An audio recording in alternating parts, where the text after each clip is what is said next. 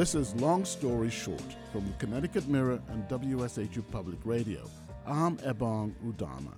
A new law on the kindergarten age in Connecticut is causing confusion. Parents across the state are scrambling, trying to figure out if they can go to preschool an extra year. Will we have to pay out of pocket for a year of daycare? That's Jessika Harkay, the Connecticut Mirror's education reporter.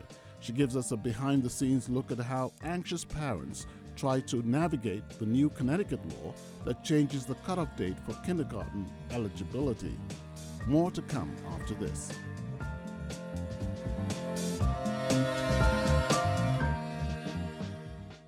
With a podcast out there on whatever you're into, the news of the day may not always be your first choice, I get it. But with the WSHU podcast, After All Things, you'll be up to speed on the latest from Connecticut and Long Island in less than 15 minutes. So you can stay informed and get back to listening to what you love. Listen to After All Things with me, Sabrina Garone, weeknights wherever you get your podcasts.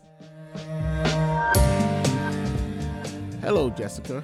Connecticut's new law requires kindergarten students to be 5 by the 1st of September instead of the previous cutoff of January 1st. Why is that a problem for parents? That's mainly a problem because about a third of all kindergarten students have that late birthday. So now parents across the state are scrambling, trying to figure out if they can go to preschool an extra year. Will we have to pay out of pocket for a year of daycare? And trying to navigate that struggle. If a kid can't go to kindergarten next year and that's what you were anticipating, what are you going to do for those 8 months in between when they can go to kindergarten? Now, you focused on Mariah Lopez and her son, who turned 4 in December. Could you tell us what problems she's having, trying to figure it out? She's from New Haven. Yes. So she was telling me that she heard about this change, that her son wouldn't be able to go into kindergarten because of this age change. But she was never communicated why was this changed? What are the next steps? And so when she learned about this in the fall, she was looking for websites, any information, couldn't find it. One of the big challenges is the Department of Ed has kind of taken a hands-off approach of, okay, we'll leave it up to every district for how they want to navigate this change. If they want a waiver process, how are they going to constitute if a child is ready or not for kindergarten? So she was looking everywhere for this information. She said that she was on the district website, couldn't find anything. And it wasn't until she wrote an op-ed that she said that she finally started hearing answers from other parents, teachers, and finally the district in January released what it was planning to do for the kindergarten waivers. But for weeks, she had no idea what the district wanted to do and what her avenue was going to be going forward. Now, how is this different from the other school districts? Because you were saying that the State Department of Education has taken a hands-off. So each district is left on its own to try and figure out how to inform parents and how to implement this. So how is it different from district to district? Yeah, I mean, in New Haven with her son was enrolled in pre-K 4 already in New Haven School District. And so their waiver model said, well, if your kid is already in pre-K 4, automatically he's going to kindergarten next year.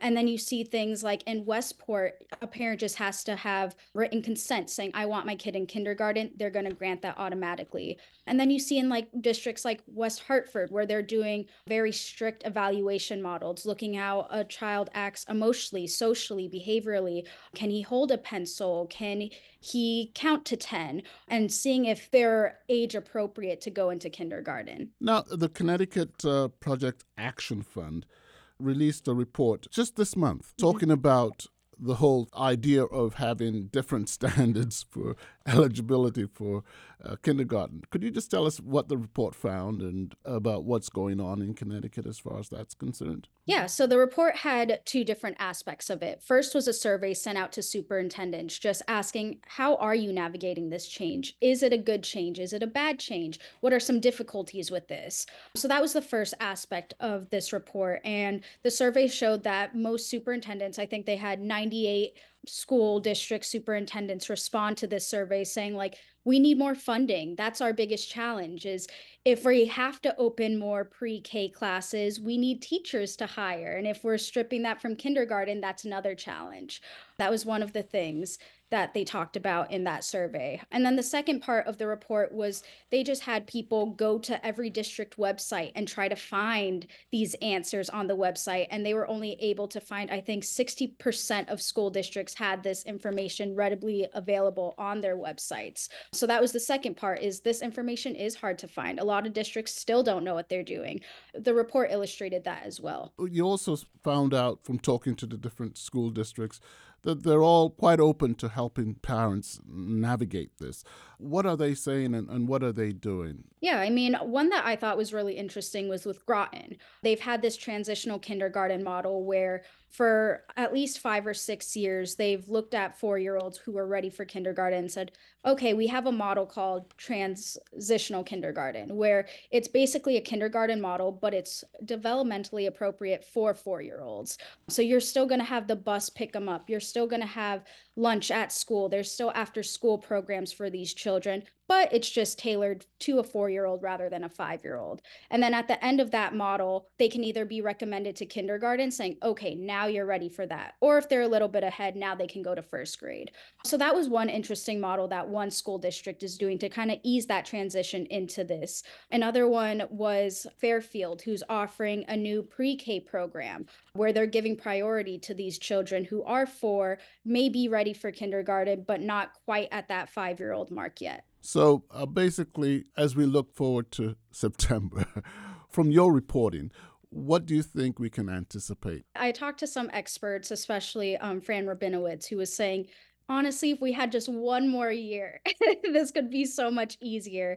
And so I think that's the big struggle, is districts are kind of saying, how do we make this happen? Only having 1 year to make it happen.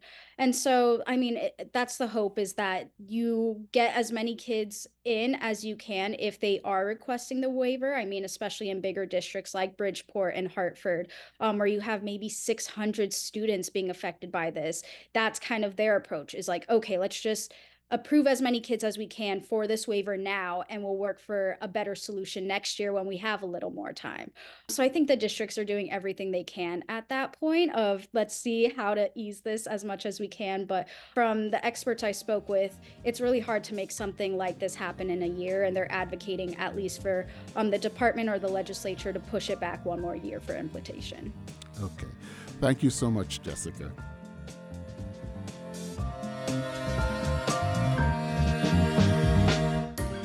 Long Story Short is hosted by me, Ebong, Udoma, and produced by Molly Ingram.